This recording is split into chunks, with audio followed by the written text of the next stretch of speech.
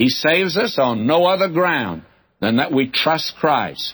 God is in danger of impugning His own justice if the penalty is not paid. He's not going to open the back door of heaven and slip sinners in under cover of darkness, and He's not going to let down the bars of heaven to bring you in, my friend.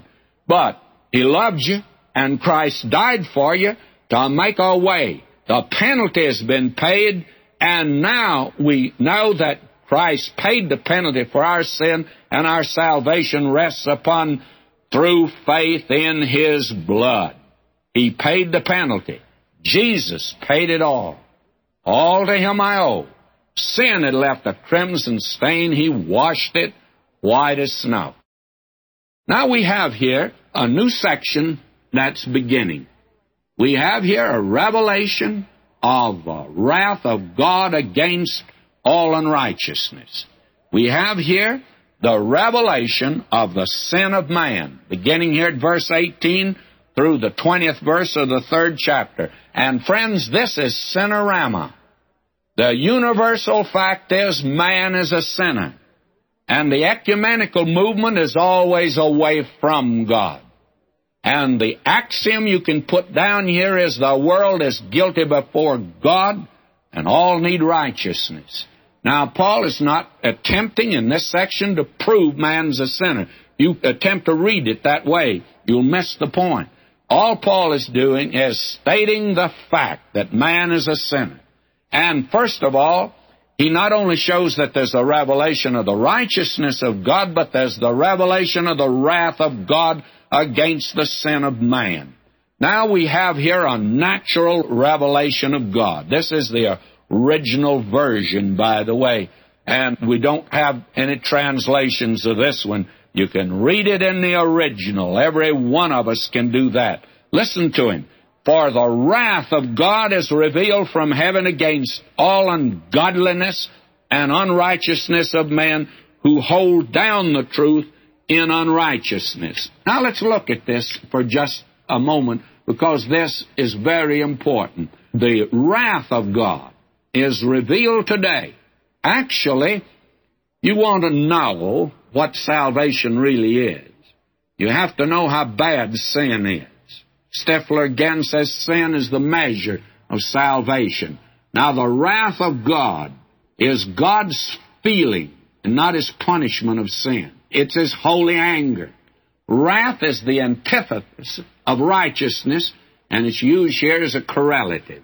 It's being revealed. This is God's answer to those who assert that the Old Testament presents a God of wrath, while the New Testament presents a God of love.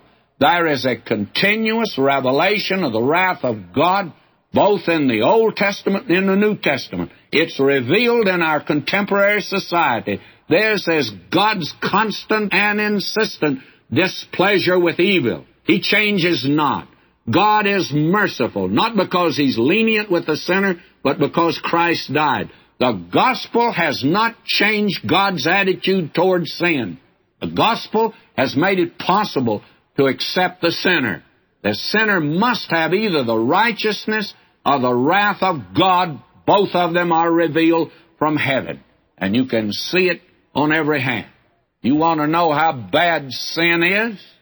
You look at the venereal diseases today. You don't get by with it. My friend, you don't get by with sin. Not at all. I'm not attempting today to give personal illustrations, but I've been a pastor long enough to see again and again the judgment of God upon sin. It's revealed from heaven. There will be a final judgment, and now it's against all ungodliness. Ungodliness is that which is against God. It's that which denies the character of God. The irreligiousness today. Those that disregard the existence of God. That's a state of the soul. God hates that. To deny Him, and not recognize Him. That's sin.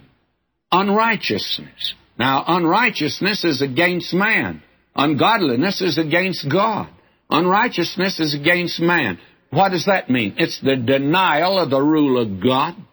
It's the action of the soul. That man that gets drunk, goes out on the freeway, breaks every traffic law, and kills someone. My friend, that's unrighteousness. He's sinning against man. The man that is dishonest in business, that man's unrighteous. God hates that. God will judge that. There are those that hold it down. They repress it. But may I say to you that the wrath of God is revealed against those. Because that which may be known of God is manifest in them, for God hath showed it unto them. Now there is this original revelation from God. The invisible things of Him from the creation of the world are clearly seen, being understood by the things that are made, even His eternal power and Godhead, so that they are without excuse. Now, this universe that you and I live in, it tells two things about God, His person and His power. And it's been from the time that the world was created, and it's clearly seen. How can invisible things be seen?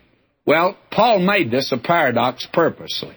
When people say today, oh, the dim light of nature way back yonder at the beginning, man in the Stone Age, and he began to fall down when a tree fell in the wilderness and the lightning struck it, that's a man-made lie. Creation is as clear as anything possibly can be. Creation is one of God's methods of revelation, and it's primary revelation. The psalmist says, when I consider thy heavens, the work of thy fingers, the moon and the stars which thou hast ordained. Why, the heavens declare the glory of God, and the firmament showeth His handiwork. His eternal power and deity, power and person. Creation reveals the unchangeable power and existence of God.